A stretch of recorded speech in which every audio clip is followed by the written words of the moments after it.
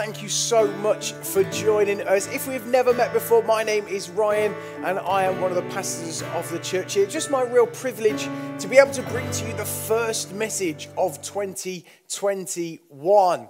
I don't know about you, but who else was glad to see the back of 2020? Are you super happy to now be writing 21 at the end of the date? Maybe 2020 was one of the worst of your life. Maybe it was full of dark moments of loneliness, isolation, or maybe actually 2020 was something quite different. Maybe 2020 was the year you got married, or 2020 was the year that you discovered faith, or maybe 2020 was the year that God revealed his purpose for you. Maybe amongst all of the naff bits of the year, you found true beauty in 2020.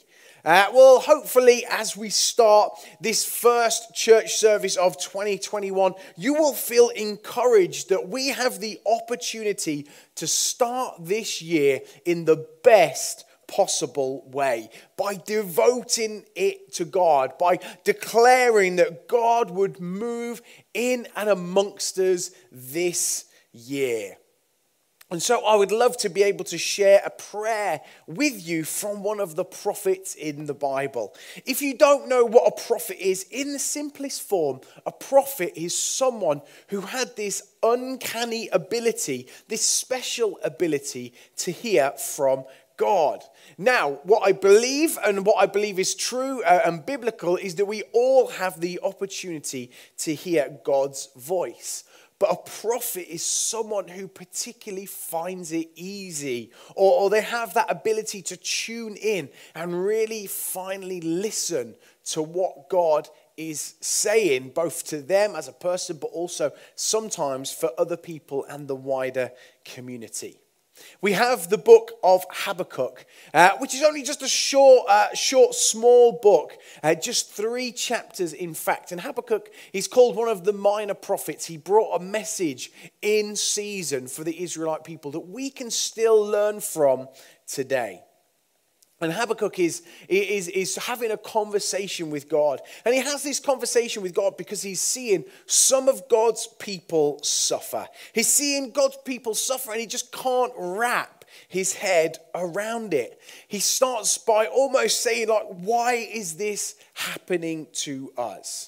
And I imagine over this past year, there's been many Christians across the world and many non-Christians too. I kind of saying that, why? Why is this happening to us? I imagine that's been prayed many times over this year by God's faithful.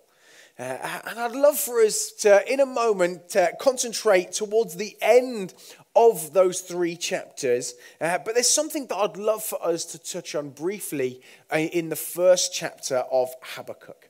Habakkuk essentially is saying in verse 5, he's saying, God, would you reveal to me? Would you tell me why this is happening? And God responds in a really interesting, and almost a strange way. God says, I'm going to do something that even you wouldn't believe, even if I told you. And so cast your minds back 12 months. If I were to have told you 2020 would have looked and come about like it would, you would have laughed in my face. It's just under a month now until we've been here for a year. And we had 5 church Sundays before lockdown happened. And if you would have told me when we arrived in February that 2020 would have looked like it would, we would never have believed you. I almost would have laughed at the prospect of 2020 looking like it did. But even in amongst all of that sort of horrible situation, and we've heard some horrible stories of what's happened this year, there has been some good. God has still used parts of this year for his glory. I've been in contact recently with a Christian charity called Christian Vision. And they sent me some data of people's responses to some of their evangelistic outreach material that they've sent through digitally. So their stuff is targeted specifically to non-Christians. And in our area, our town of Northampton alone, there has been over 200 people actively searching for the answers to the questions that Christian Vision are putting out there. So that's 200 non-Christians who are actively seeking answers of what is faith about, why is this happening, how can we believe in God, all those sorts of questions. And that's just one charity, one group of people working in one town. And so if there's 200 people who have responded to their advertisements and their posts on social media, how many more people, how many more non-Christians do you think that there is a God working in our whole country or even our whole world? Those 200 people are just one charity in one small town. Imagine what is happening through all of the churches, all of the Christian organizations in our country. My friends, even in 2020, God was still moving. Even in what sometimes felt like a bit of a car wreck, even in the car wreck that 2020 seemed to be, God still moved. And so Habakkuk and God in the book of Habakkuk have this back and forth conversation where Habakkuk addresses God and he asks him a question and God would respond. And they have this back and forth for a few chapters. God actually tells Habakkuk his plans. And Habakkuk responds in those moments with great steps of faith. Habakkuk responds to God's plans even in the midst of all of that rubbish that was happening. He responds to that trouble around him with a response of faith. And it's in this response that we'll read in a second that we can look and see what is happening around our world. And we need to try and emulate this kind of response when we see the trouble of life at our front door. In the face of these really tough times, Habakkuk says these words in Habakkuk 3. It says, I have heard all about you, Lord.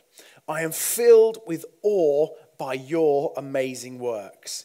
In this time of deep need, help us again like you did in years gone by. And in your anger, remember your mercy. See, Habakkuk has a great viewpoint in and through this prayer. He has a view, one view of what has happened before, and he's looking backwards, but in reverence with what God has done. He's looking back in awe of what God has done already in the lives of those who have come before him. But whilst he's looking backwards and seeing all that God had done in the past, he's also looking forwards. He's looking forwards in faith. When he looks backwards in reverence, he leans forwards into faith. Leaning forwards, knowing the very character of God. Leaning forwards, knowing the nature of God. Leaning forwards, knowing the power of God. And so then how, as Christians or even non-Christians, how do we develop, how do we cultivate something like this kind of attitude in our own lives? How can we, even in the face of really troubling times, how can we stand firm, stand tall in God? Well, we say, I know what you've done in the past. And I know that you can do it again. That is the kind of thing that we need to develop in our own lives. And so, my friends, really simply, the key to knowing what God has done before, to know of his amazing works, is found right, my friends, in the Bible. It's literally as simple as that. If you want to know what God has done for generations before us, you pick up the story of what he has done.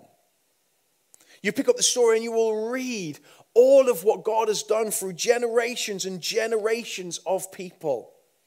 You want to read the books like the book of Acts in the Bible, which tells of the remarkable story of when just ordinary people were filled with the power of God, and that they gave their lives for him, and they gave their all, and they struggled, but they spoke to people about who Jesus was, and people came to know him. You can read books in the Old Testament, which is the first part of the Bible. You can read books like Exodus, and that will tell you all about how God saved his people from slavery in Egypt and took them towards the promised land, the place that they were promised that they would dwell, that they would live as a community and be fruitful. You read those two books. Out of the 66 books, if you just read those two, you will see the power of what God has done. And you will come to know in your heart that God can still and will still do it. But we have to know that doing that, there is a word of caution that we need to know as well. Because it's important to know that knowing the miracles, the signs and the wonders of God, or even seeing with our own eyes the miracles and the signs and the wonders of God, will not sustain us. It will not sustain us and our faith alone. Let me expand on that thought for a second. Because we have the book of Exodus, and we see that God led his people extraordinarily out of slavery towards this promised land. And they saw loads of miracles on the way, countless miracles, daily miracles, signs of God's power when they woke up in the morning and signs of God's power when they went to sleep at night. They were surrounded by miracles. They were surrounded by God and his power in all of its fullness. They saw the 10 plagues of Egypt. They saw God move mightily to disperse them from that place. They saw the parting of the Red Sea and that God gave them a way out even when the Egyptian army was behind them. They saw that there was undrinkable bitter water made sweet, sweet enough not just to drink but sweet to enjoy. They saw that there was water that came out of a rock when it was smashed with the staff. They saw that they were being sustained day in and day out by manna and quail that came from heaven. And this, my friends, is just to name a few. And so you would surely think that these people who would have seen the miracles of God on a daily basis, surely they would have had the strongest faith of all. Surely they would have been fearless in the sight of the enemies because of what God has done. Surely they would have known that they would be provided for till the end of their days because they've been provided for at that very moment. Surely these people were the most rock solid, faithful of God's children. Surely that would be the case. Well, I'm afraid to say, actually, it's not. Because even though God did miraculous things in their life, even though they're seeing God's power day in, day out, they still wandered away from God. In Exodus 32, it says these words: "When the people saw how long it was taking Moses to come back down from the mountain, they gathered around Aaron." Now, Aaron was Moses' brother, very high up in well-standing with the people, one of the priests. And they said to Aaron the priest, they said, "Come, make us gods who can lead us. We don't know what happened to this fellow Moses who brought us here from the land of Egypt." Moses, at this moment, had gone up to the top of the mountain to hear from God for some peace and stillness, to hear the very voice of God, to hear it both for himself but also for the whole Israelite community. Yet by the time he returned, God had already been replaced in their lives by a golden calf. God, this God who had done so much for them, the God who showed up for them in every moment of our lives. As soon as they could, they wandered away from him and his power and his miracles and worshipped an idol. They worshipped a golden figure of a calf. How quickly can they forget all that God had done for them? The reason why is because miracles, signs, and wonders will never be able to sustain a person's faith. How often have we seen God do something amazing in someone's life, yet later on they've walked away from their faith? People who try and reason away what God had done or pretend like it never happened. Signs and wonders will not sustain. But what will sustain us is a deep and intimate personal relationship with God. A personal relationship with Jesus, our Savior. And that, my friends, is where Habakkuk gets it right. Because he's able to look back on the signs and the wonders and all that God has done before. And he's able to do that because of his personal relationship with God. He's able to do it because he has a personal relationship in the right here and now. He has an active faith and not a passive one. And so, my friends, if you want to be able to respond this year in 2021 with everything that is going to throw us, the good and the bad, we have to be able to fall into the arms of God, to search for him, to seek after him in every single way that we can. We need to develop and work on our prayer lives. Not just asking for stuff that we want, but just talking to God as if he were right next to us and we're talking to our friends or our spouses. They're the kind of conversations we need to have with God. Real, honest, and vulnerable conversations. You need to also make sure that you are reading your Bible, giving yourself time, not just to read the Bible, but to let it soak in you. To let it actually do a work in you, to transform you. You don't have to read for an hour straight. You don't have to read 15 chapters of the Bible a day to have a deep and intimate life with God's word. But you have to be able to read the text, read the scriptures, read the Bible, and let it infiltrate your heart. It's better to read 2 verses of the Bible a day and to let it do something in you than read 22 chapters in a day and let it do nothing. We need to be able to worship him, to get on our knees and sing songs that reflect the stage and the season of life we're at, whether they be praise songs, whether they be songs of reverence, whether they be songs where our hearts are just crying. We need to be able to worship him in spirit and in truth. God, friends, we need to be able to look back on the things, on the marvelous things that God has done without our faith being dependent on those things. Our faith isn't and shouldn't be dependent on whether we see a miracle, but our faith should be dependent on the relationship that we have with the living God. Knowing what God has done should lead us to start praying some really bold prayers. If you know that God, if you know and you read that God is a healer, shouldn't that make you pray more expectantly when you need that touch of healing?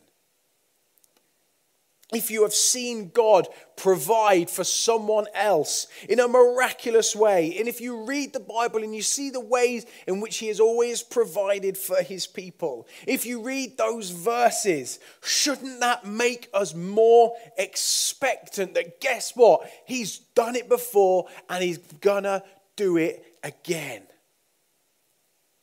You see, we should pray with passion and fervency that we know that God has moved before and that he still wants to move today. Let this be what happens in 2021 for us here at Elim Church Northampton. That we don't pray just lame prayers, but we pray with boldness and passion that we know the character and the nature of God. And when we know the character and nature of God, it pushes us to see things more clearly. To know that God is a God of action who wants to speak and move into our lives. So whatever you have been praying for in 2020, know that you have a God who wants to do something in your life that is special. He wants to teach you things that you never thought you have been told. But my friends, let us pray. And we say, God, I have seen and I know you have done it before. So God, do it again. Do it again. Do it again in my time. Do it again in this church. Do it again in my friends' lives. If we want to see revival in the church, if we want to see revival in Northampton, we say, God, we know when you moved mightily in the past, do it again. So wherever you are right now, whether you're sitting at home with your family, whether you're in your room with your headphones in, listening to this, I want you to start repeating that with me. Do it again. Say, do it again, Lord. Do it again. Join with me, church, wherever you are. Do it again, Lord. Do it again in 2021.